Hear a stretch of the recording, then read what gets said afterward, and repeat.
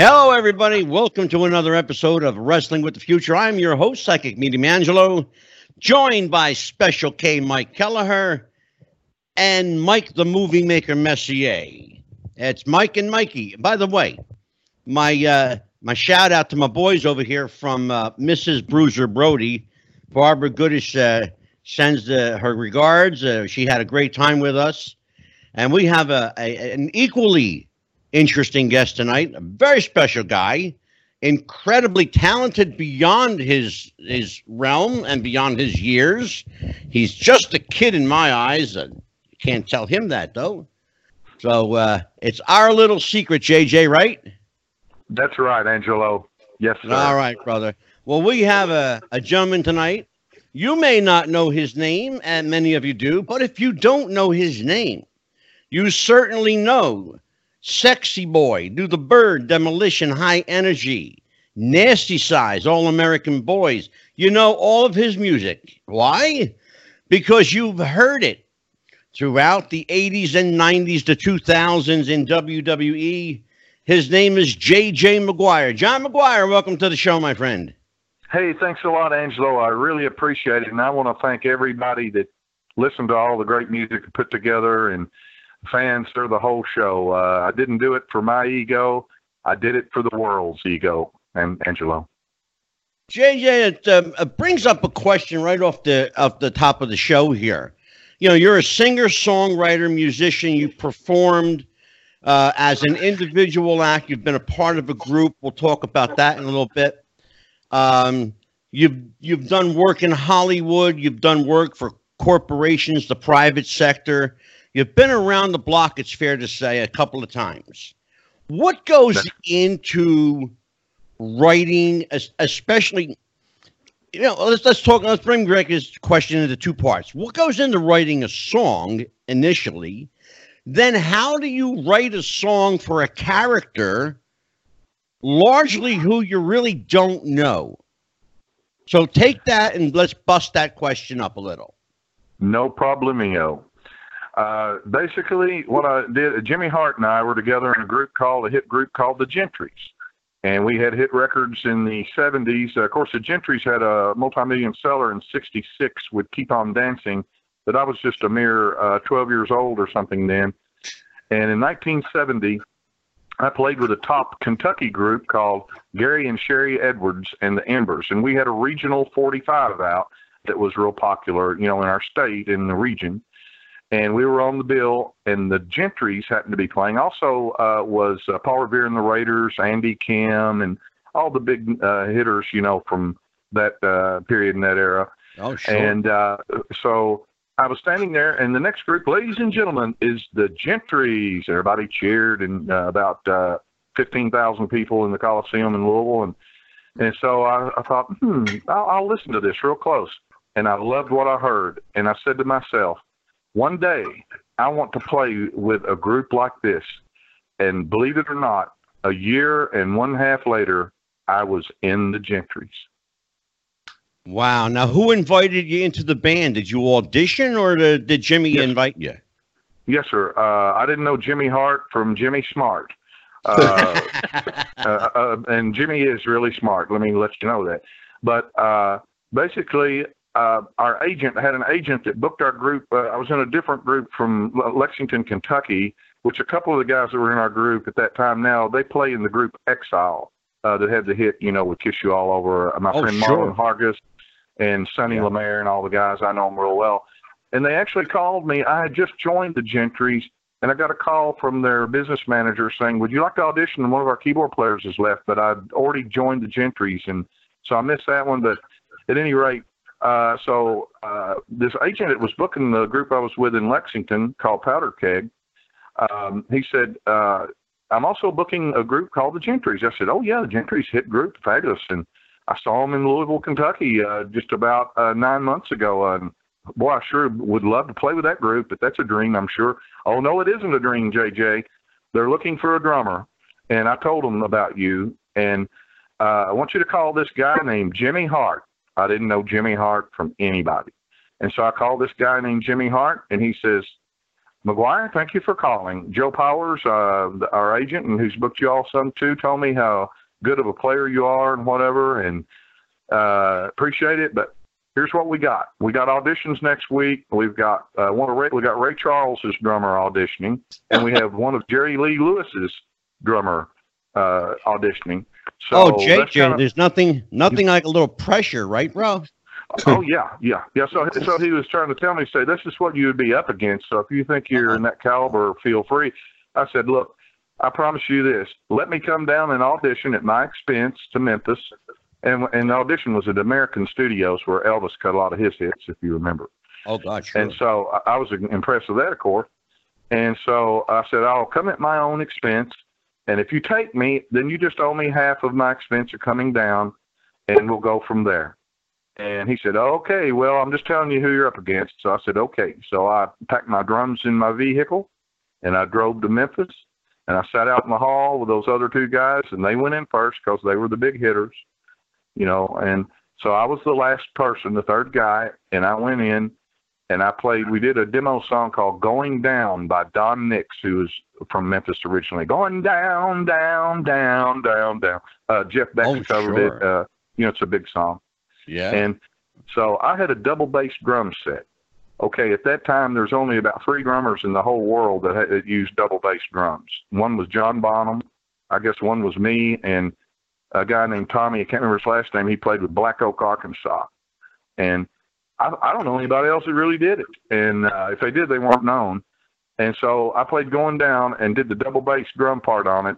They stopped right in the middle of the song and looked at me. I thought, oh, I scared them. You know, this double bass thing, they don't understand this.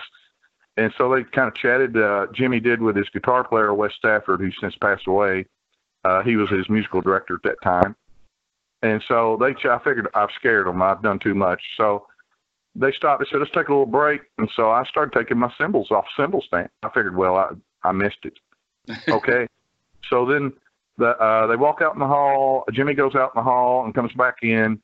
And they look at me, and I'm removing my cymbals. And I said, well, I really appreciate the audition, guys. Thank you. They said, they reached their hands out and said, welcome to the Gentrys, Maguire. Wow. And that's where it began. Half a song. Now, Mike Messier, you got a question for JJ. So, JJ, where were you raised? Where were you born in the country? Yes, sir. Glad to answer that. That's in my book, by the way, on Amazon called My Life in Heaventown. I was born here in Somerset, Kentucky. It's about 80 miles south of Lexington. And I was raised here, went to school here. And in the latter 70s, I decided that I wanted to move to Hollywood to see really how good am I. I figure I go there. If I've really got something, somebody will know. If not, then I can always go home. Well, I lived out there for almost 10 years and did very well. I got a job immediately as a phone butler. You're going to love this one. It's in the book, too. I was phone butler for Neil Simon, also for Elizabeth Taylor, Richard Burton, all the big super duper icons. The swimmer, see what was her name, that did all the high diving and all the 40 pictures. Esther Williams. Esther Williams. Yeah. And they all wanted to talk to me. There's 4 of us that worked the service. We received the mail for them and also answered all their calls. Yeah. So they always wanted to talk to me because I had the Southern accent. They loved that Southern accent. So that was my day job. And then, of course, I did studio work at night and whatever when I moved to Hollywood. And I did demos and so forth. And unfortunately, one of the greatest American producers that's ever lived died just a couple of weeks ago. And he produced Keith Olsen is his name, and he produced all the great, California hit artists like Fleetwood Mac, Tom Petty, and on and on. He's kind of the George Martin of America, in my opinion. So I took a demo over to him and played it for him, and he loved what I had. He made a few minor suggestions. Said, I want you to come back in 3 weeks, and let's see if we can't put a deal together. Well, I was just ecstatic because this guy was one of the biggest American producers ever. And so I was really thrilled. But I got a call later that week from my brother that my father up here in Kentucky had just been diagnosed with terminal cancer. So I had to pack up and came back to Kentucky to actually take care of my father because my brothers lived in different places and they had big families, and I was a single guy, you know. So I forfeited my a career at Glen Sound, which was the #1 sound company. It and Todd A.O. were the biggest in the world. Actually, Glen was bigger than Todd A.O., you know, in those years. And I met so many celebrities and worked directly with them there. Bob Hope. For instance, when Bob came in to do his work on the military shows and whatever, the Christmas shows, he came in. They always put me with the A-listers because I was easygoing, had Southern accent, and they all liked me, luckily. Yeah. You know, JJ, let me stop you there for a second because you're mentioning a Glen Sound Company, which, of course, for people who don't know, was the creme de la creme in sound mixing and recording in Los Angeles. But I found out something very interesting that you may not even know, JJ. When you were employed by Glen Sound, there was another famous luminary that worked with you who became quite well known, especially in the Elvis Presley circle. Yeah. Would you like to know who that person was? Yes. His name was Jerry Schilling. And Jerry, sure. For those of you who know the name Jerry Schilling, you know that Jerry was Elvis Presley's best friend, his right-hand man, and not only worked at Glen Sound, but was also a film editor at Paramount Pictures. That's right. I'd forgotten that he was at Paramount also. Thank you for reminding me of that. You're quite welcome. And also, you mentioned your book. And the book is called Hollywood, My Life in Heaven Town. It has a rather interesting cover. At the top half of the book cover is, of course, the Hollywood Hills with the lights. And the bottom half is interesting. It's a wrestling show.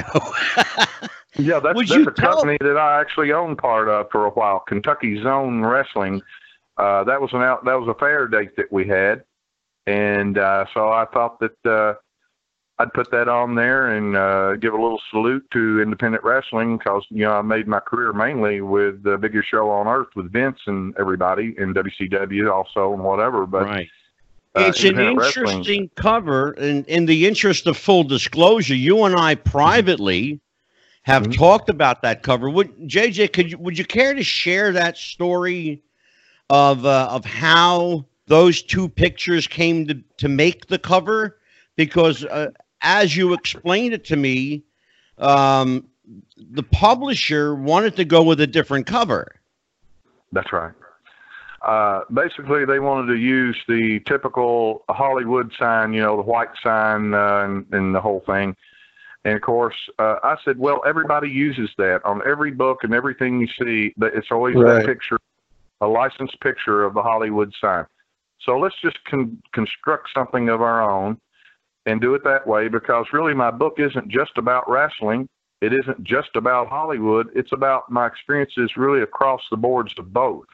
So the book would be interesting to a person who cares nothing about wrestling. The book is still interesting, I think, and entertaining because there's all these other facts about the A-listers and celebrities that I worked with and experiences that would appeal to people perhaps that don't care about wrestling. So there's something in the book for the wrestling lover and also the Hollywood and film and sound lover too. Absolutely. Go ahead, Mike Messier. When you were a kid, JJ, was going to the pro wrestling matches a part of your childhood, or did that kind of become a part of your life through Jimmy Hart later on? No, my father used to take me over here to the local armory, which was where Randy Savage and all those guys started. This was on Angelo Papo's route. You know, his territory. It was like IWC or something, IWA or IWC, something like that. IWC, yeah. And Dad used to take me. I didn't care much about it. I was too little. I was only probably 6 or 7, and I was more concerned with playing with my little toy that I brought with me in my hand or whatever. But now here's something I'm going to tell you that is really, Angelo will for sure appreciate this. Before I was born, my parents they were members of the Somerset Country Club where I grew up, and that's where I learned how to entertain people. I played piano for people and did magic tricks and card tricks, and I had an audience since childhood right out there, the golf course and the swimming pool and the tennis courts. And so one night before I was born, way before my mother was pregnant with me, they had a fair night, and one of the gimmicks there, which is not a gimmick, but was a person who read the future, whatever you can call them, a psychic, you can call them a seer, or you call them what you will. But this woman told my mother that you are going to have a son that will do something and fire a shot that will be heard around the world. And my mother said, that's the craziest thing I've ever heard. I've got 2 sons, and we're not really planning to have any more children, I don't believe, but thank you anyway. And that came completely true. And then later on, I was doing a session for the group Exile. Pardon me. Their engineer was sick and couldn't make the session, so they called me to engineer the session in Lexington, Kentucky. They were fixing to go to Florida to perform and see what they could get going down there. But a fellow that usually did the engineering, he was a psychic also, and he told me, he said, JJ, he was a palm reader, and he told me, he said, JJ, I see that you're going to be doing something in the future that's worldwide with men that have no shirts on. Wow, what is that going to be? So there's two examples of true psychic ability that in my lifetime that came completely true. These people weren't really predicting the future. They were just giving an idea of what may be around the bend. But everything they said, those 2 things I told you, are absolute truth. And absolutely true. Yeah. And my whole life has just been my life in Heaven Town. It's just one event after another of unbelievable crossings with fantastically talented people, and from psychics to wrestlers to actors to you name it. And I'm just so thankful that God gave me talent, and I was able to take it to where it needed to be. Brother, I'll tell you what, you got talent in spades. Special K, Mike Kelleher, you're live with JJ Maguire. Go ahead, Ben. JJ,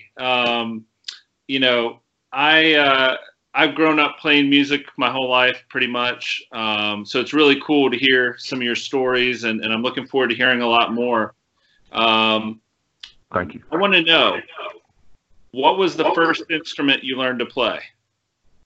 I was classically trained. I actually could play when I was about 3 years old. I could get on the piano and play little Christmas songs and things of that nature. And so they realized that I had some sort of extra talent, so they put me in lessons immediately when I was 5 years old. And I studied classical music for quite a few years up till I was about in the 8th grade. And then I joined a pop band, and we were playing all around the state and everything, and we were the top prom band during the mid to latter 60s.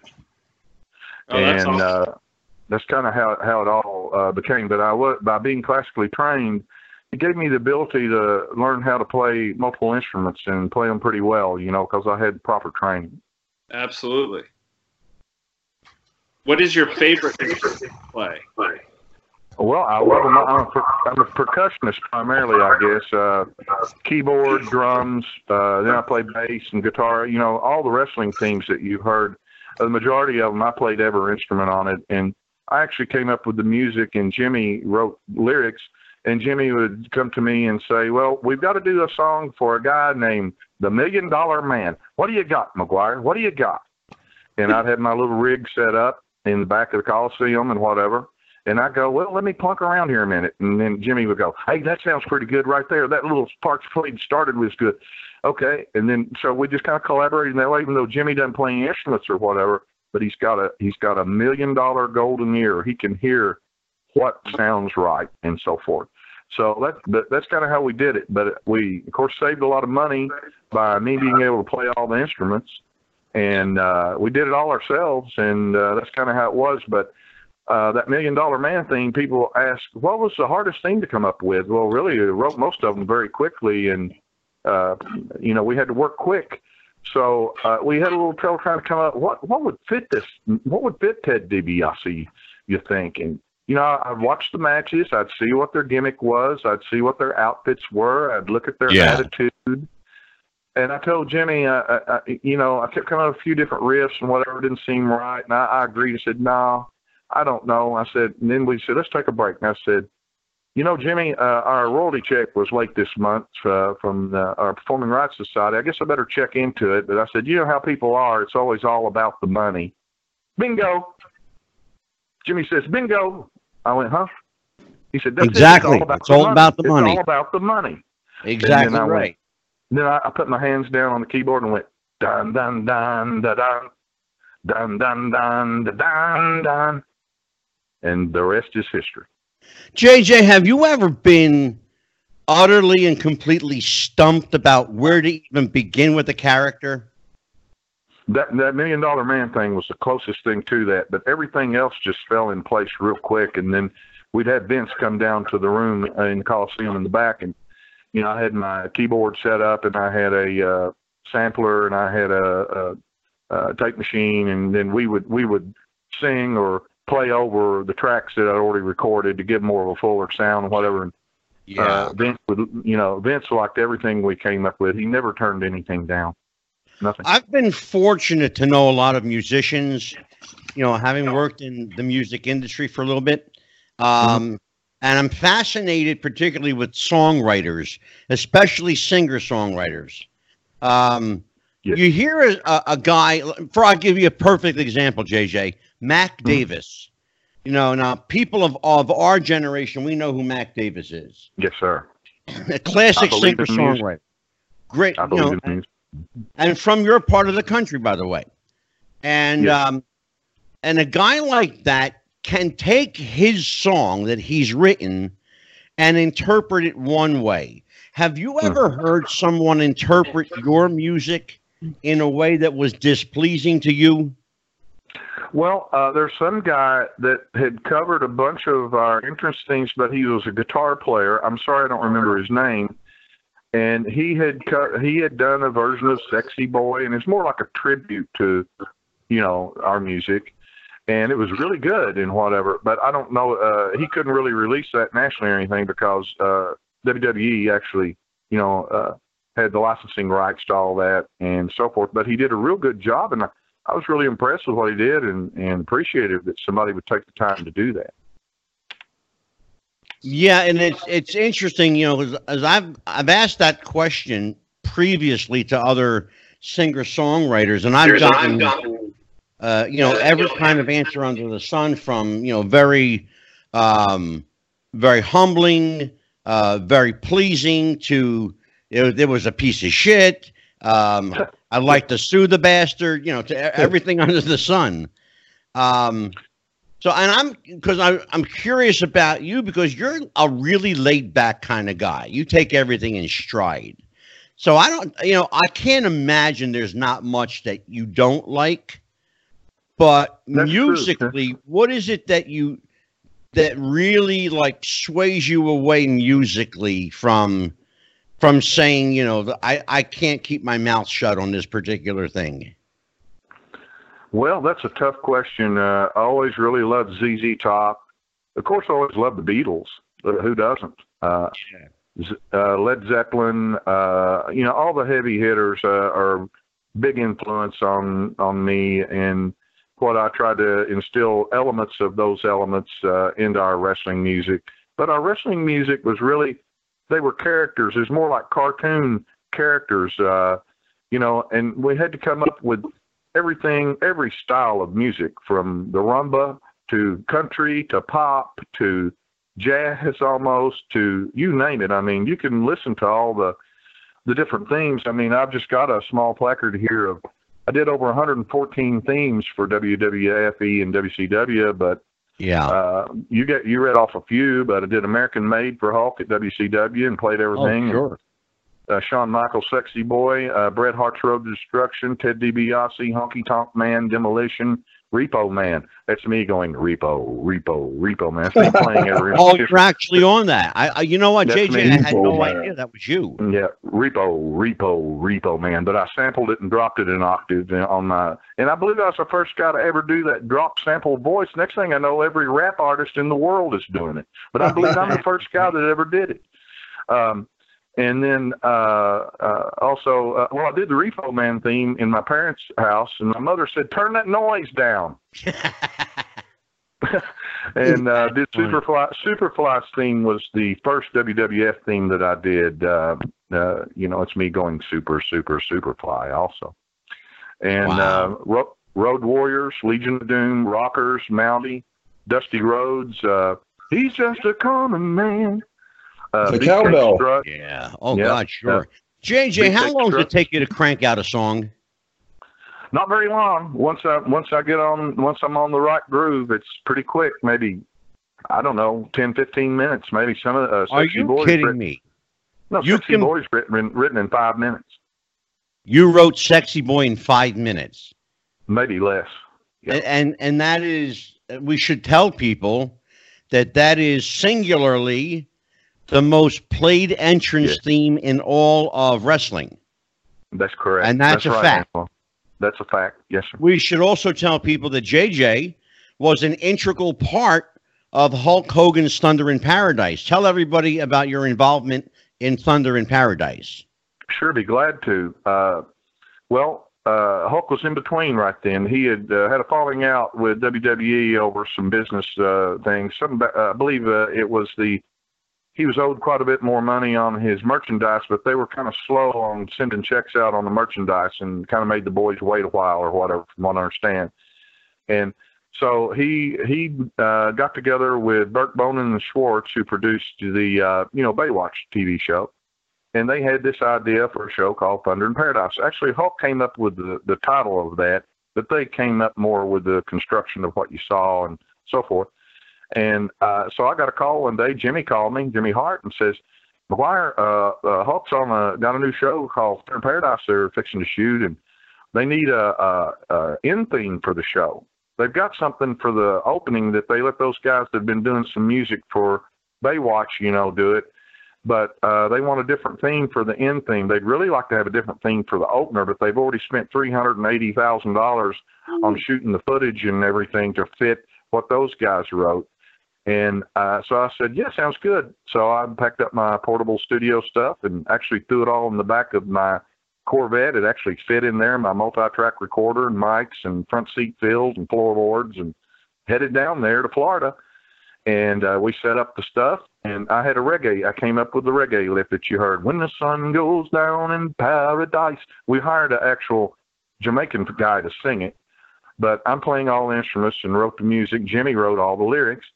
And so I went down and we demoed the song for Burt Bonin and Schwartz. They leapt up and I thought they were going to marry us. They were hugging and kissing on us and carrying on.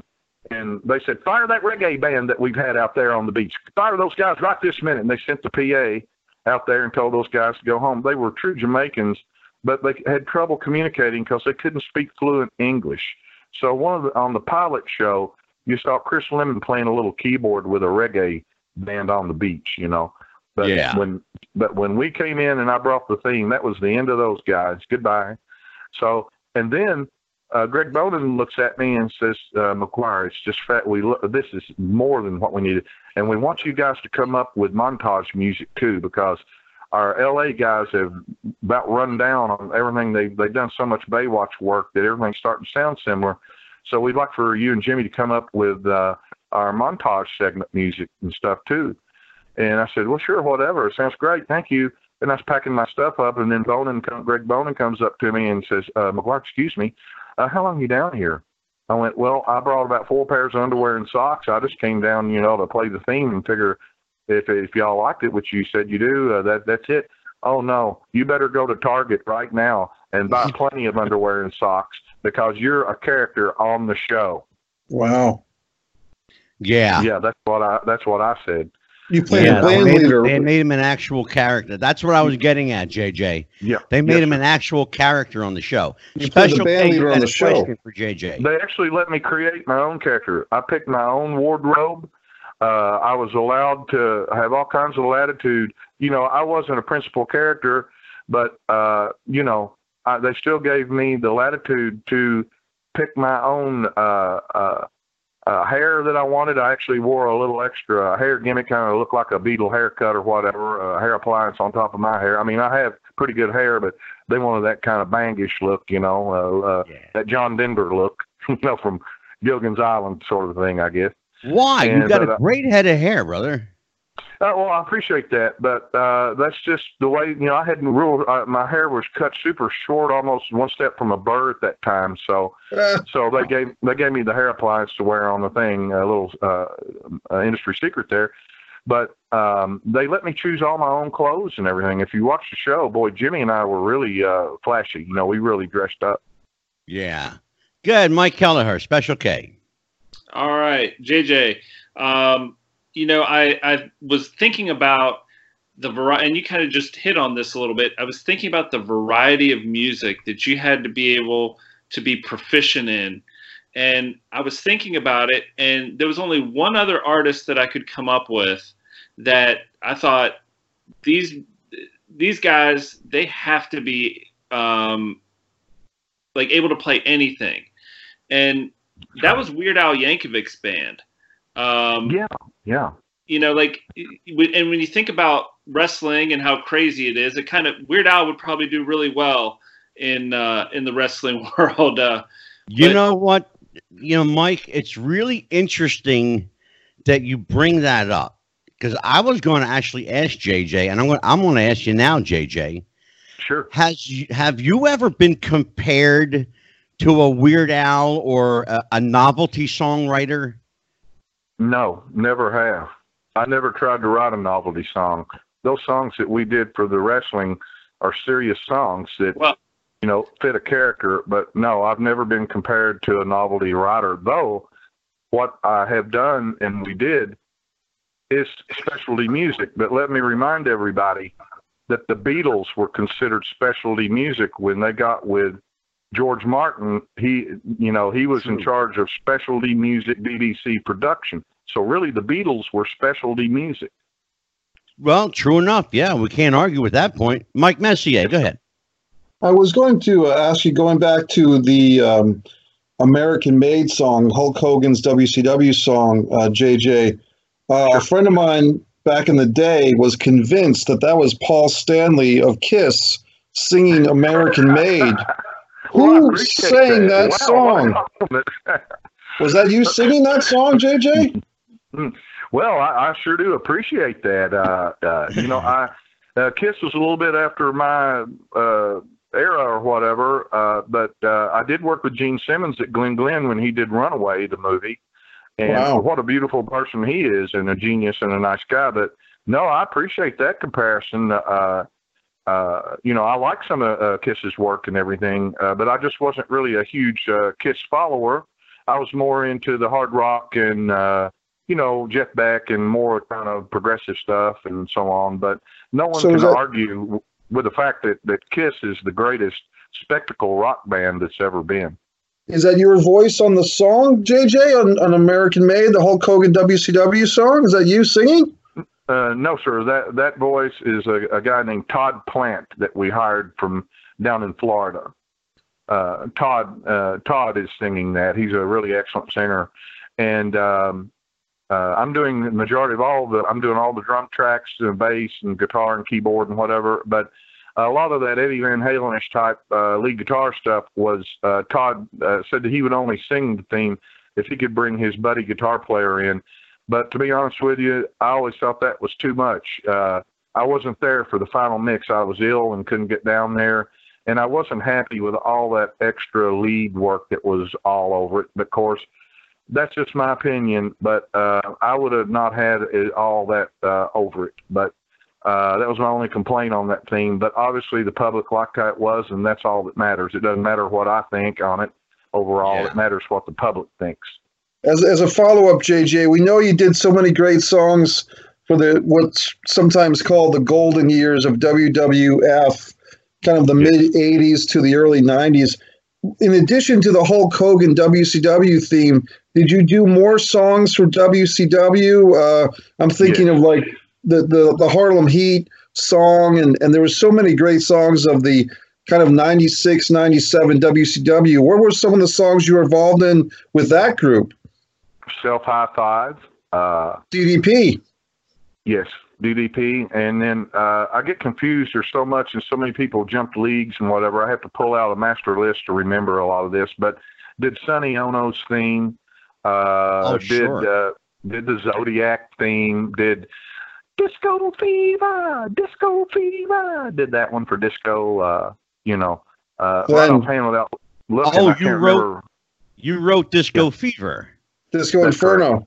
Really? For Glenn Gilberti, the Disco Inferno. That's correct. Can I tell you something? That's Jimmy and me doing Disco Fever. Wow.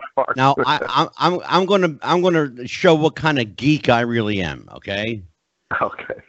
I love that fucking song.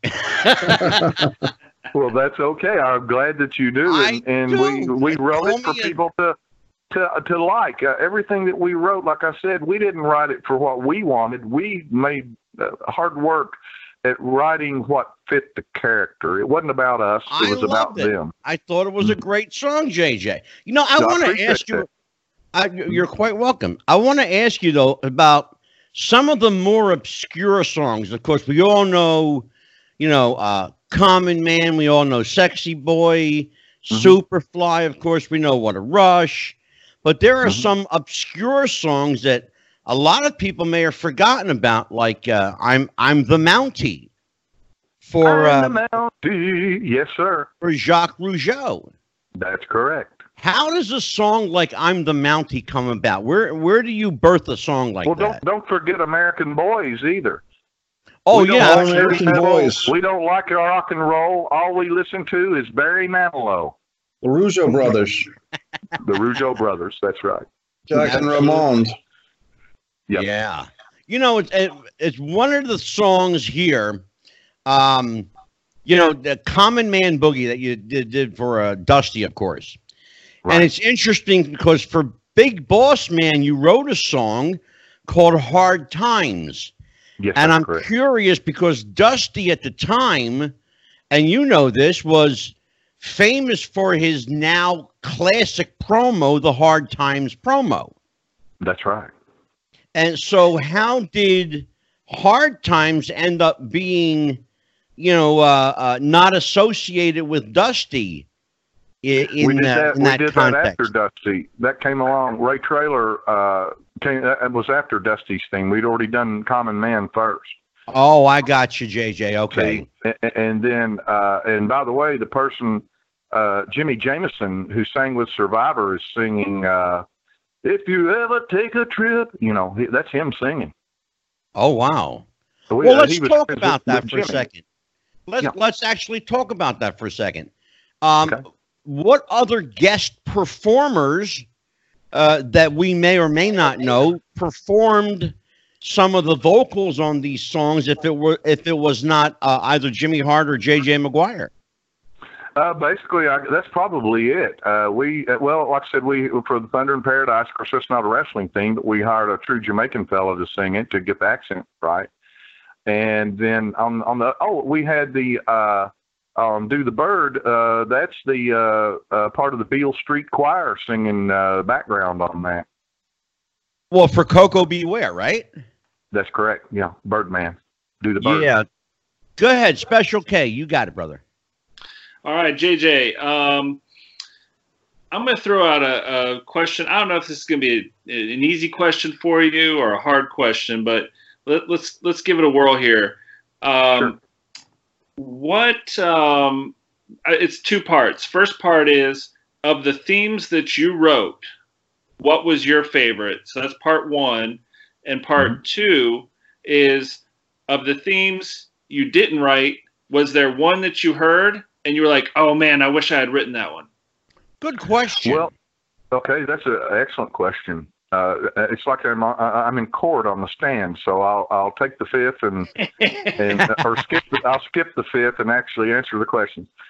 One of the themes that I liked that I didn't write, I mean, I never sat here and wished that I had written it, but I really did like Jim Johnson's Undertaker theme. I think that's the best theme that he ever came up with.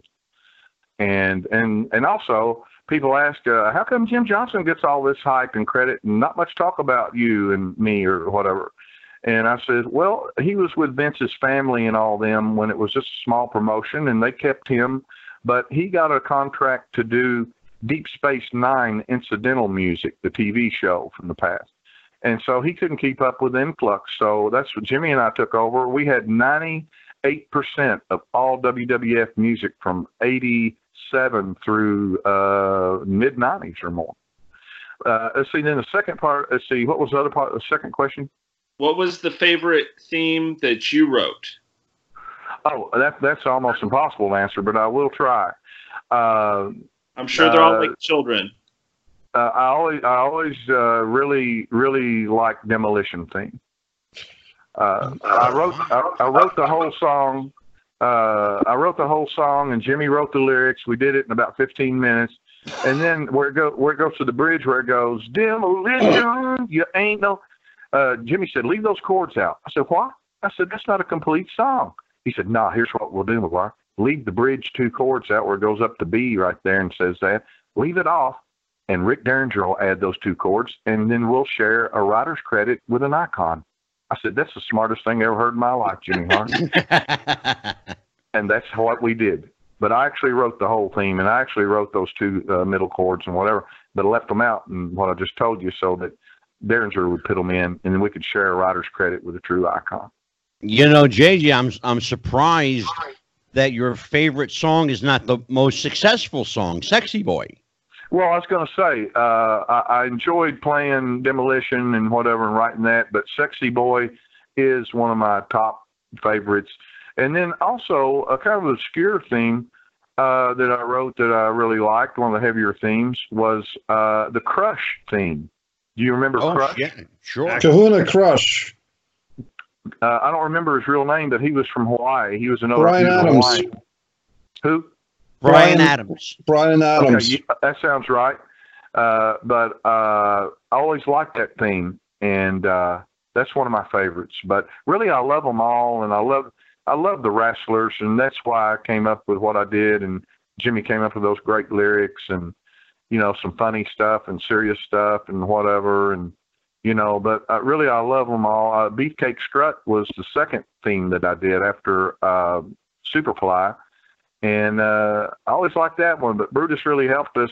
If you remember, Brutus ran around the ring for about 20 minutes before he ever got in the ring, and then when he finally won and cut the opponent's hair, he ran around the ring about another 20 minutes, but that helped us because we got paid on duration. The longer the theme plays, the more bonus you get. Go ahead. Mike Messier, go ahead, bro. JJ, I kind of had a question. You can take it in a few different ways, but listening to a lot of the songs today, they're all bringing back great memories.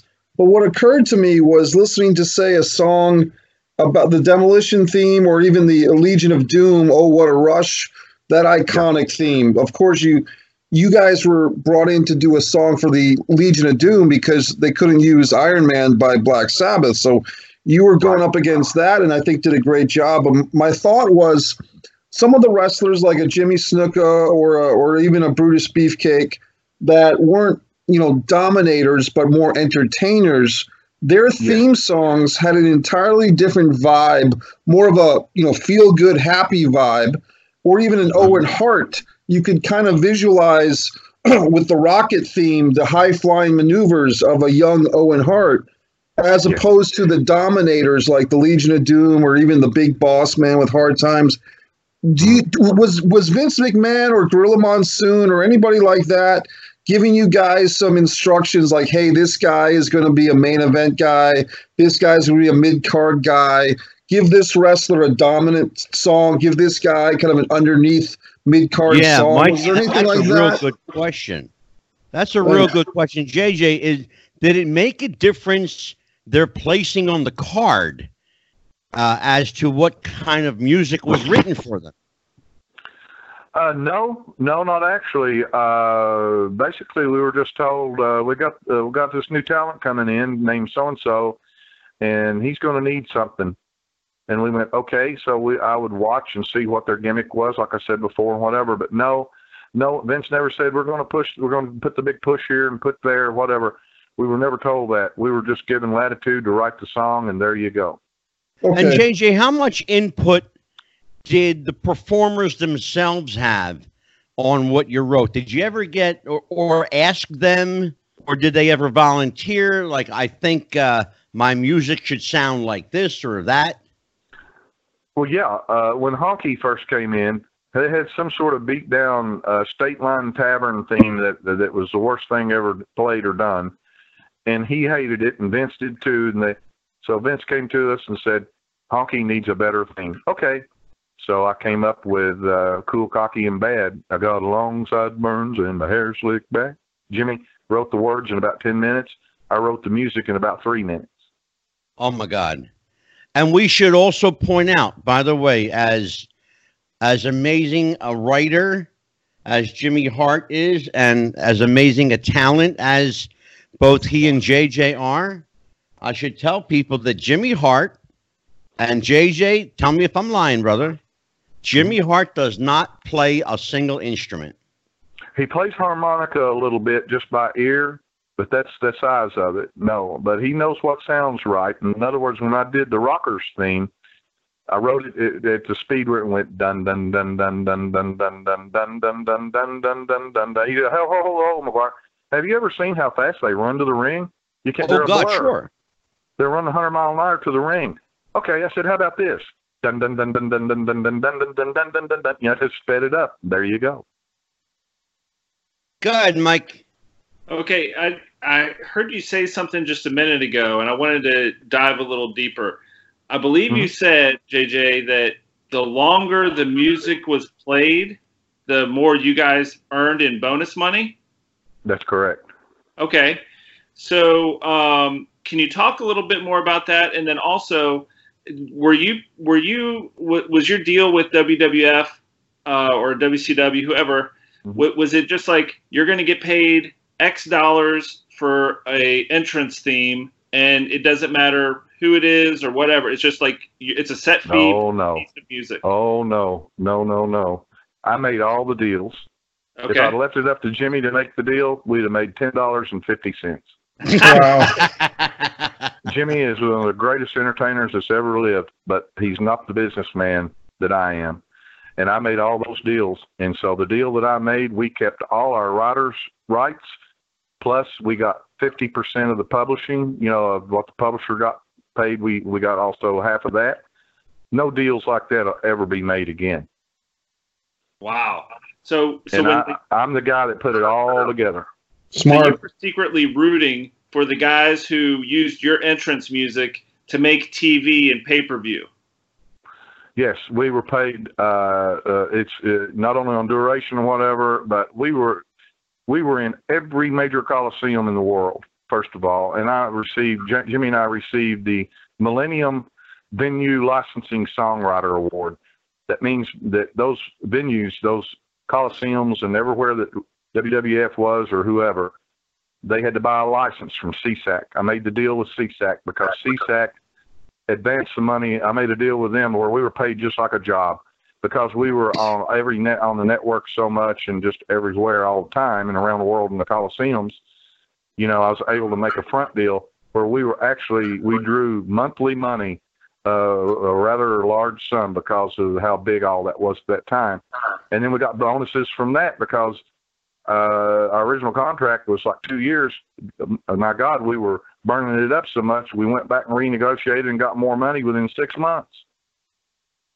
JJ, without getting too deep into the nuts and bolts of it, because you and I talked about this privately, but tell everybody the circumstances of you leaving WWE, WWF. We already know the circumstances surrounding Jim Johnson's departure.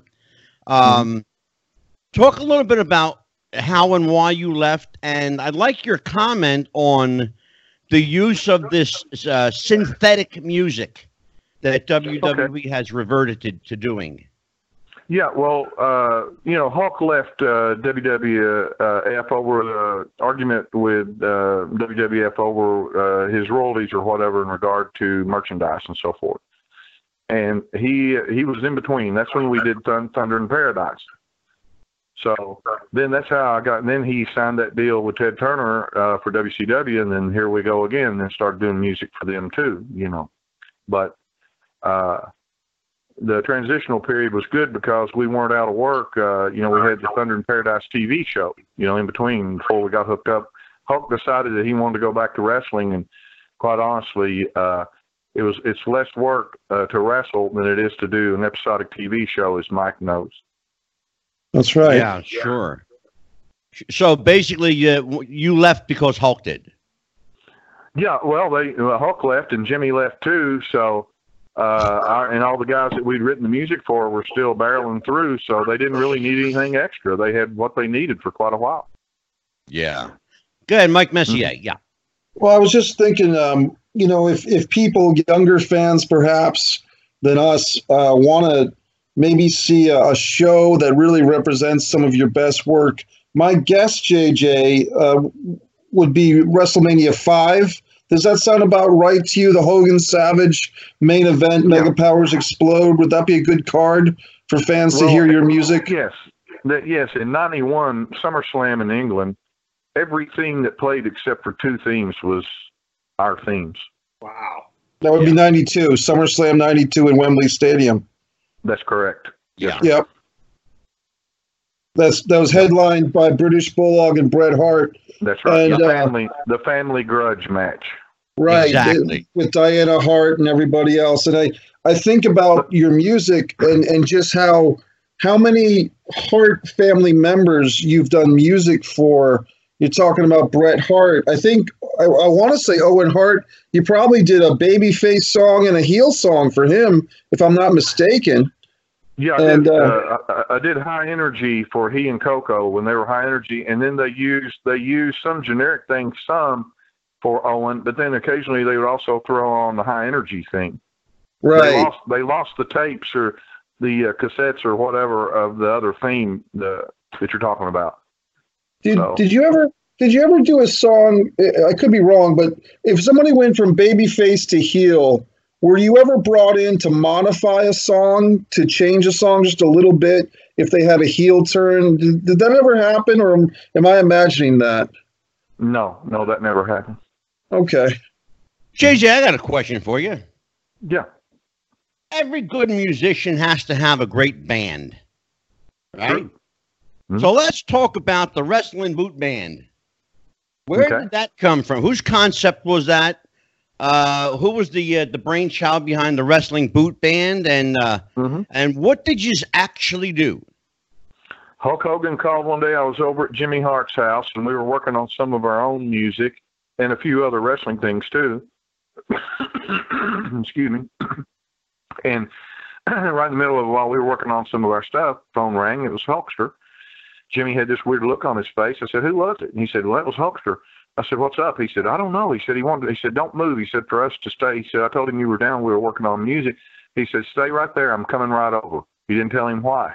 Hulk came in, sat down, adjusted his do-rag, said, "You guys, I was a bass player to start with.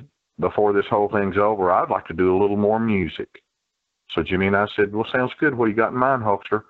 He said, "I don't know. You guys are the geniuses. You tell me." And I said, "Well, let us have a day to think about it." Yeah. So really, Hulk came over with the idea, and we went from there. And then he had a beach house that he would go down to, and Brutus would come down. They'd hang down there and hang out and cook and eat their tuna fish sandwiches and their high protein diets and so on. And so we went over there. Right. We went over there and started putting everything together. I took my portable setup down and to the beach house, Hulk's beach house, and we just started working on what we could come up with. And Hulk helped on some lyrics, and he made a few suggestions here and there, but pretty much the I was turned loose to come up with the music, and then everybody else just went from there. JJ, tell me about the concept behind Hulk Rules, the Hulk Hogan album. Yeah, that Michael Mansky, who was a big shot with RCA in New York, he's the guy who put together that big mega Elvis box set that beat everything that's ever been sold in the early 90s, you know? Yeah, and, I have a copy. Yes, and he was in charge of that whole project and everything, and a genius himself, promotion man and everything. And so basically he got together with us, and he made a suggestion and said, I think it'd be good if you called the album Hulk Rules, because Hulk does rule. Okay, sounds good. That's the name. So there we went. And that album contains songs written by J.J. Maguire and Jimmy Hart, yes. And the songs. Every song on there. I wrote every song on there. Yep. Jimmy wrote every lyric that you heard. Yep. Hulkster's Back, American Made, Bad to the Bone, yep. Beach Patrol, yep. Hulkster in Heaven, Hulk Rules. I Want to Be a Hulkamaniac, my personal favorite, by the way. Hulkster's in the House. Tell me about writing Hulkster's in the House, because I heard a story behind the making of that song. I heard that of all the songs, that one was probably, for you, one of the most challenging, in that it took you longer than 5 minutes to write it.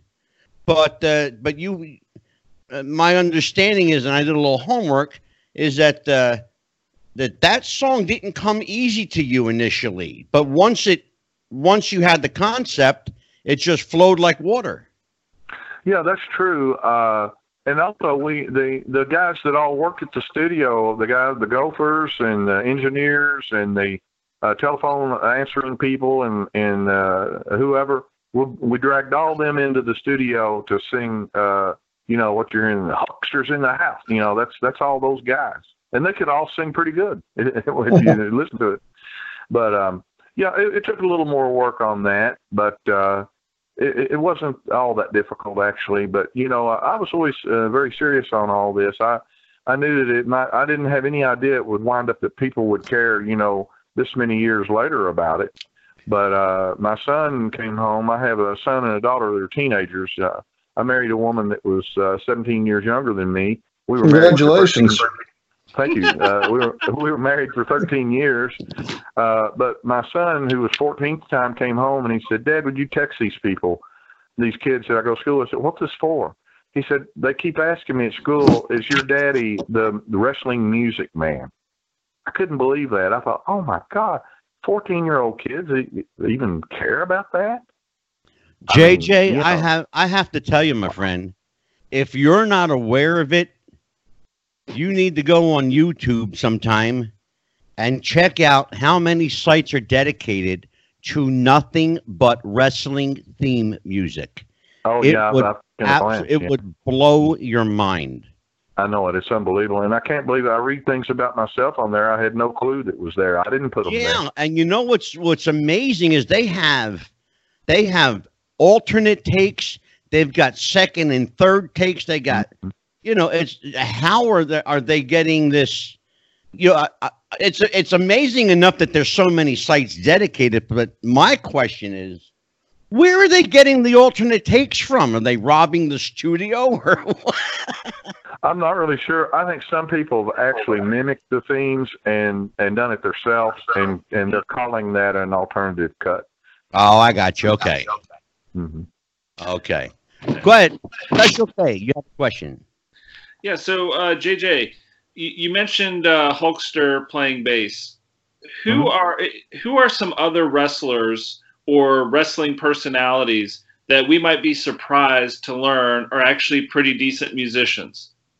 Hillbilly Jim, he knows about 600 and some odd cover songs. He can sit there and slug through you can make any request, and he can play it pretty well and does it his own type of way, He may stop right in the middle and tell a story and then pick back up on it. But yeah. It's funny that you asked that question, Mike, because that's the first name that popped into my head. JJ, I'm reminded, because I watched it today, JJ, you and Hillbilly Jim singing Don't Go Messing with a Country Boy.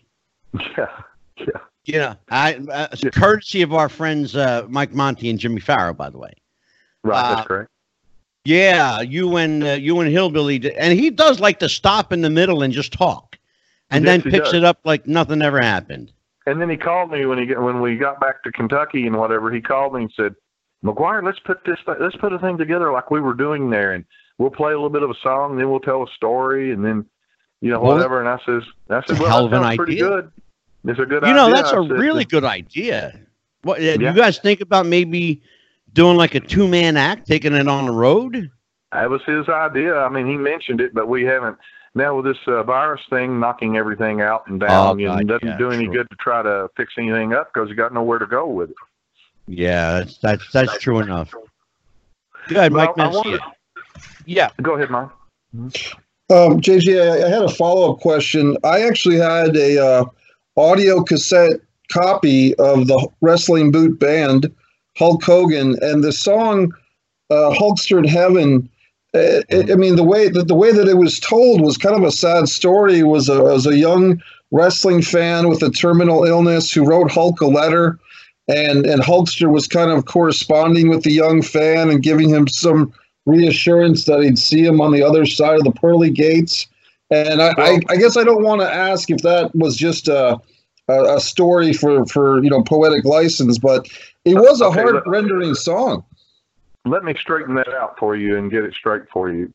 Thanks. That song was dedicated to Baby James. Baby James was a little boy that was abducted at the train station, and he was murdered.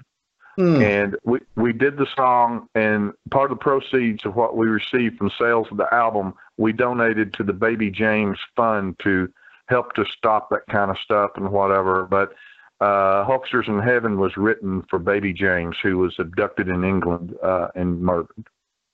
It was a really touching song. I remember it very well. Yeah, I had no idea. That choir was from that was the Tampa Bay a black choir, the Afro-American choir, and you can hear it. They belted it out. $1 Million Man, fabulous. I was real excited about that. And I had no idea that was a true story, to be honest with you. That's true. And I had no idea of the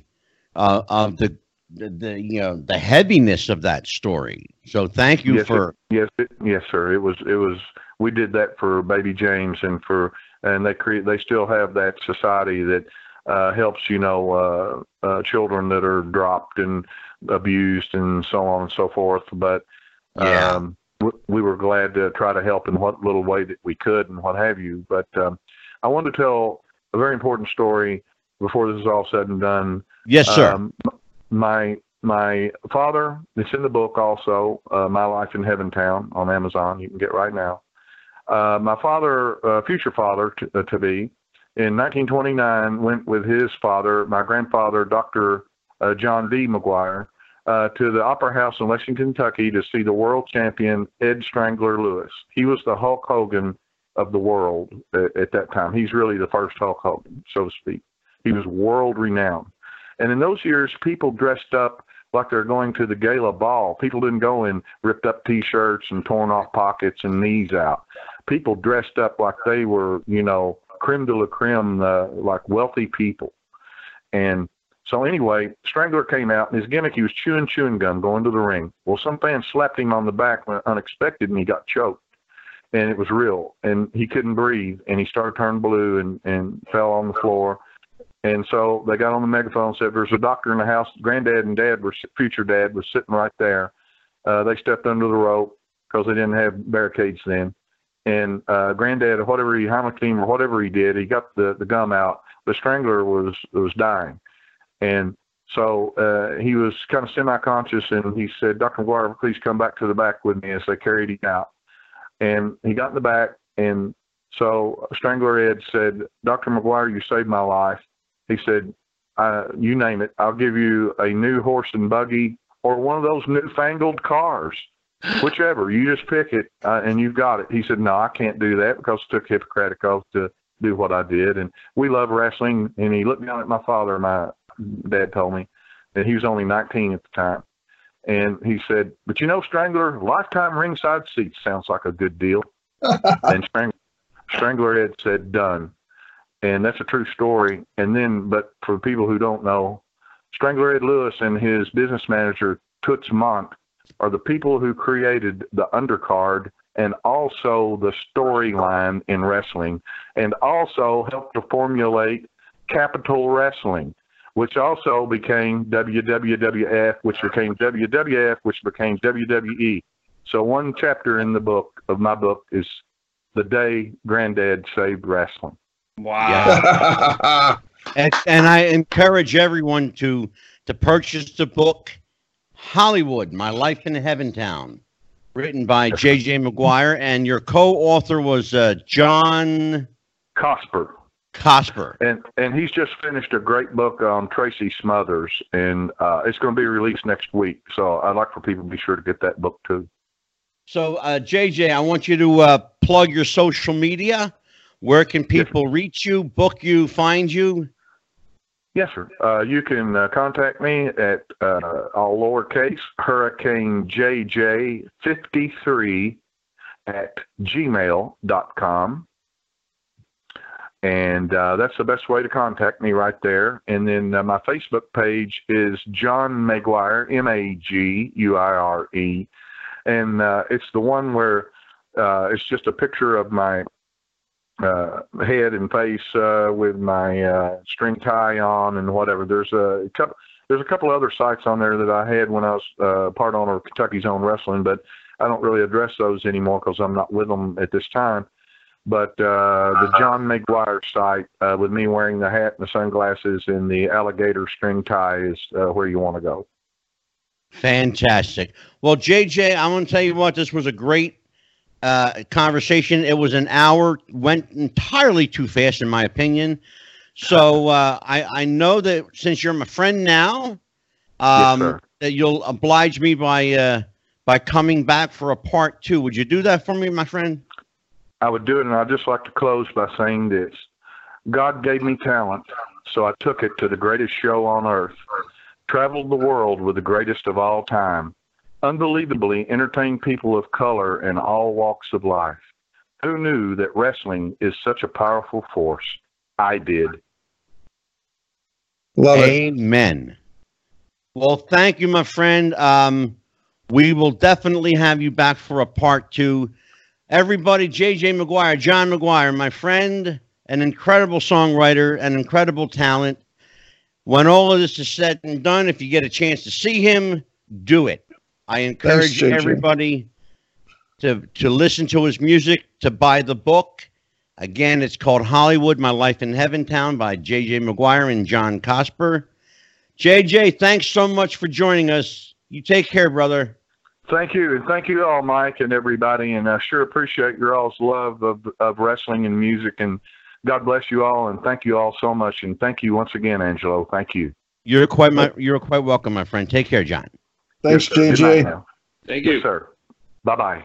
Bye-bye. That was an amazing conversation. And you know what? The thing that keeps popping into my head is two things. Number one, he was talking about how he had forfeited his chance at a music career or entertainment career when he had to leave to go take care of his dad. But his perseverance and talent intersected and got him right back, and probably further than he would have gone if he had stayed in Hollywood. And I'm glad that you said that. I really am, Mike, because and that's why you're special, Kay. By the way, that came from my wife. Yeah. Thanks, Anita. Right? But, but no, it's absolutely true. Had he not foregone his music career, we may not have ever heard of him. Yeah. And Mike Messier. Yes. Talk to me, brother. Well, I just thought it was a great conversation. I mean, you're talking about a guy who's run with the big pack, so to speak. And just, I was going to pay JJ a compliment that, when he's talking about he's doing all the instruments on these songs and Jimmy Hart is kind of, guiding and writing the vocals, of course, which is very important. But I was going to say to JJ, he's the best type of collaborator to have, the guy that does all the work. Absolutely. Absolutely, of course. I mean, when I make a movie, I like to have a DP editor, usually my buddy Tim Labonte, who the same type of guy who really knows the technical aspects. And I do appreciate Jimmy Hart's vision, so to speak, and his ear for it. But you know that JJ is really the one laying down those instruments, which is such a task, And he plays everything. That's the thing. Yeah. I'll say this too. Like he said, the last thing he said before he got off the call, he was talking about playing for everybody, and I'll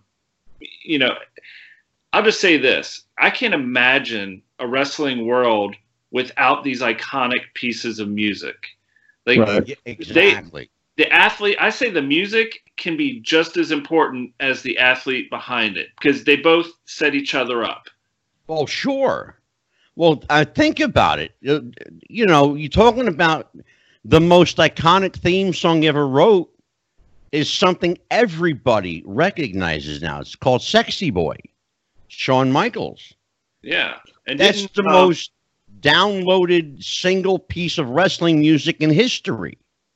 And it's remarkable. Victoria, didn't she sing on that? Sherry Martel. Oh, Sherry did. Yeah, Sherry Martel. Sensational Sherry. And it's such a treat when you're watching wrestling from the 90s or from the 80s even.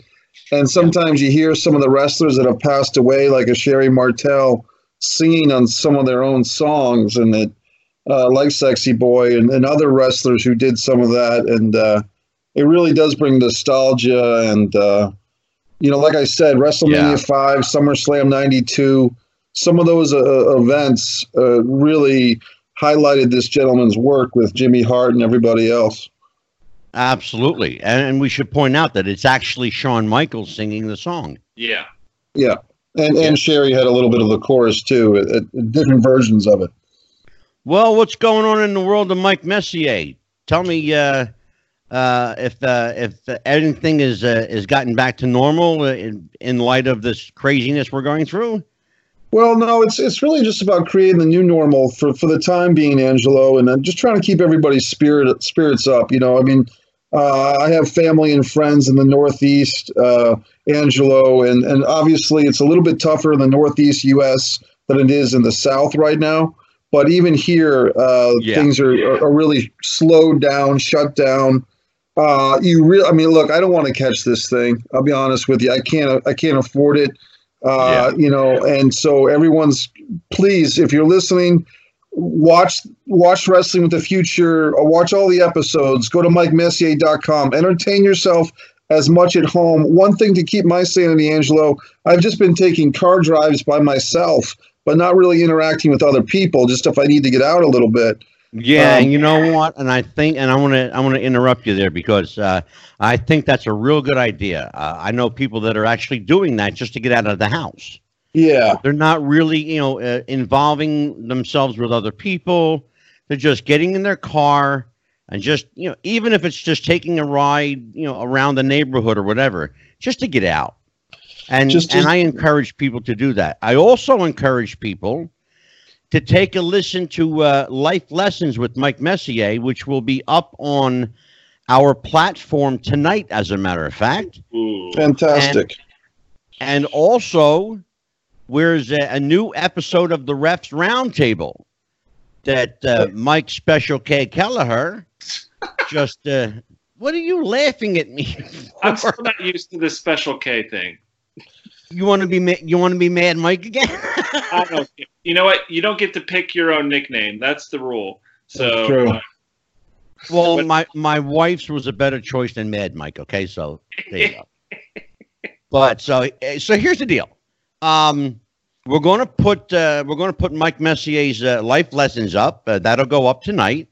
Right. And of course, Mike, is a member of our family, and glad to be a part of it. Proudly so to have him on board.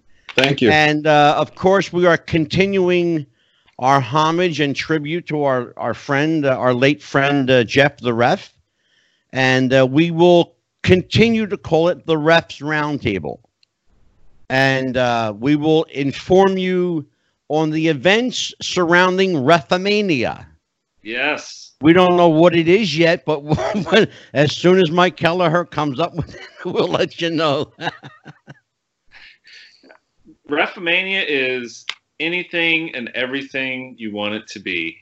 It's there you go. It's that works for me, brother. That works for me. So tell everybody about.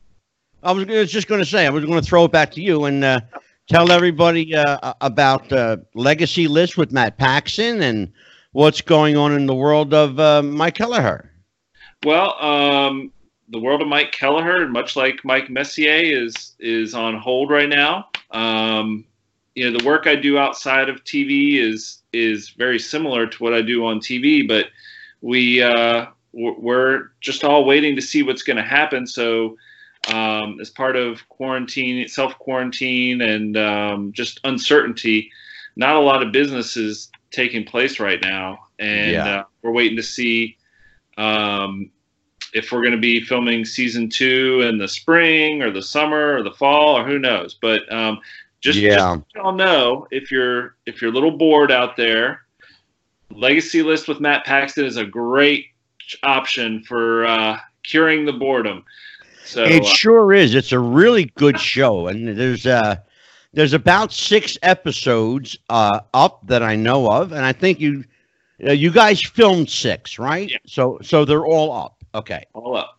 And they're all across the country in different time zones, and of course, all on PBS at the moment.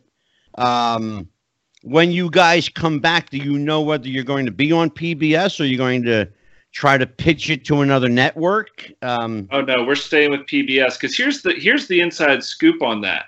Okay. The show was pitched to every major cable network in the country, and they all said no. But PBS saw the vision, and it's positive television, and cable TV isn't necessarily looking for necessarily positive television. Yeah, you know what, Mike? You got a point. You got a real valid point. And we were having that discussion last night, quantity versus quality. I'd rather have a quality show I could watch once a week than something that I have to watch every night that's a repetitive garbage. Yeah, and it's something that a whole family can watch. It's not, we keep it fun, we keep it interesting, but it's something that you can sit down and watch it with any age group. Yeah, absolutely. Yeah. Well, anything else from the world of Mike Messier, MikeMessier.com? I do have, for actors and actresses, I've put out a free monologue exhibition. It's not even a contest. It's basically, I have about 20 monologues from different theater and film scripts that I've written. If you go to MikeMessier.com, hit blog at the top, it should be the second entry down. If you're an actor or an actress and have a cell phone with a camera or a laptop, a computer, you can memorize one of my monologues, record it, send it to me on Vimeo or YouTube, and I'll put it on my website and give you some exposure. Something fun to do. Absolutely. Something fun. It's like I said, it's an open exhibition. David Letterman used to say about stupid pet tricks, it's not a competition, just an exhibition. Please, no wagering. And that is the mantra for this. Well, and I'm going to up the ante on that one, Messier, because here's what I'm going to do. When the winning submission is picked by yourself, we will feature them prominently on their own episode of Wrestling with the Future. Well, that's a great bonus prize. So please, actors and actresses of all sizes can enter this, and it's on MikeMessier.com. And thanks to Angelo, we'll be featuring it on Wrestling with the Future, the winning entry. Speaking of wrestling, go ahead, Mike. Get ready. I'm going to start memorizing this damn script tonight, and you're going to be stuck with me. Nice. Awesome. Well, Mike. I'll tell you what. Next week, you guys are both going to be here. Next week, we've got a really, really heavy show. Yeah. And I want to tell everybody about it now. I'm giving a little sneak peek. And the timing could not have been perfect. Last night, here on the East Coast, the Chris Benoit episode of Dark Side of the Ring aired. Right. Fascinating two-parter, heavy stuff. It's heavy stuff. Featuring Nancy Benoit's sister, Chris Benoit's son, Chavo Guerrero, Chris Jericho, of course, and a host of other people, from police officers to investigators who have investigated the crime. We're going to talk about whether, in fact, it was a crime or whether it was a straight-up murder or a murder-suicide, or was there some other sinister plot at hand that we're just now beginning to find out about. Right. There are some theories being thrown around, actually quite seriously, that range from everything from gang involvement to the mafia.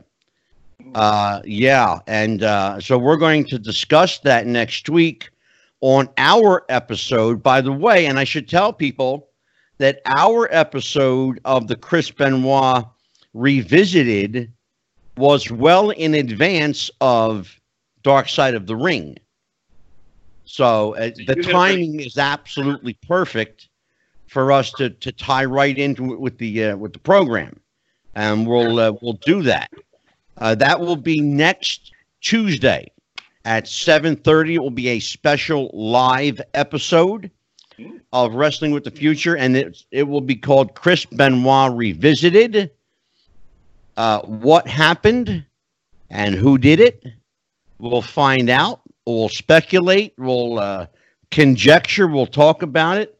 And I'm sure everybody has a theory or three or four about how everything went down. I know Mike Messier has, without tipping the hat, I know Mike Messier's got a rather interesting conspiratorial edge. And I'm not going to tell anybody. I'm going to wait for Mikey to do that next week. But Kelleher, what do you think about this whole Chris Benoit situation? You think it was a murder-suicide, or was there something darker at play? Well, without the information that Mikey's got, or you've found out, like, I've been purposely only looking at stuff that was older, around the time when it came out, when this happened. Okay. Because I don't want to come into this with any, I don't know. I just want to come into this and be just like it was when he actually died, from whatever means it was. But gotcha. Okay, fair enough. Sure. I'll just say that, the more I learn about this, my instinct, I feel, I don't think it was a murder. That's from what I saw on the Vice special, and what I've gone back and looked at some of the news reports and things. I'm open to any possibility.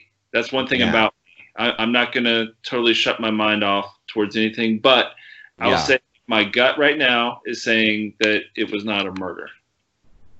Okay. Well, on that note, for Mike Messier, movie maker extraordinaire, MikeMessier.com. Thanks, Angelo. For Special K, Mike Kelleher, Legacy List with Matt Paxson.